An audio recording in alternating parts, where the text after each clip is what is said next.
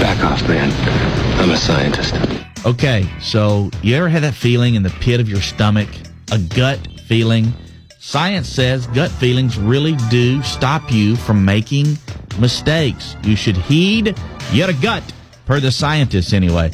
Yeah, apparently the gut and brain are constantly communicating via the vagus nerve, not the vagus nerve, the vagus nerve. And the gut to brain or gut feeling signals are powerful influencers over emotions, mood, and decisions, and are sort of the body's response to worrisome or threatening stimuli. All right.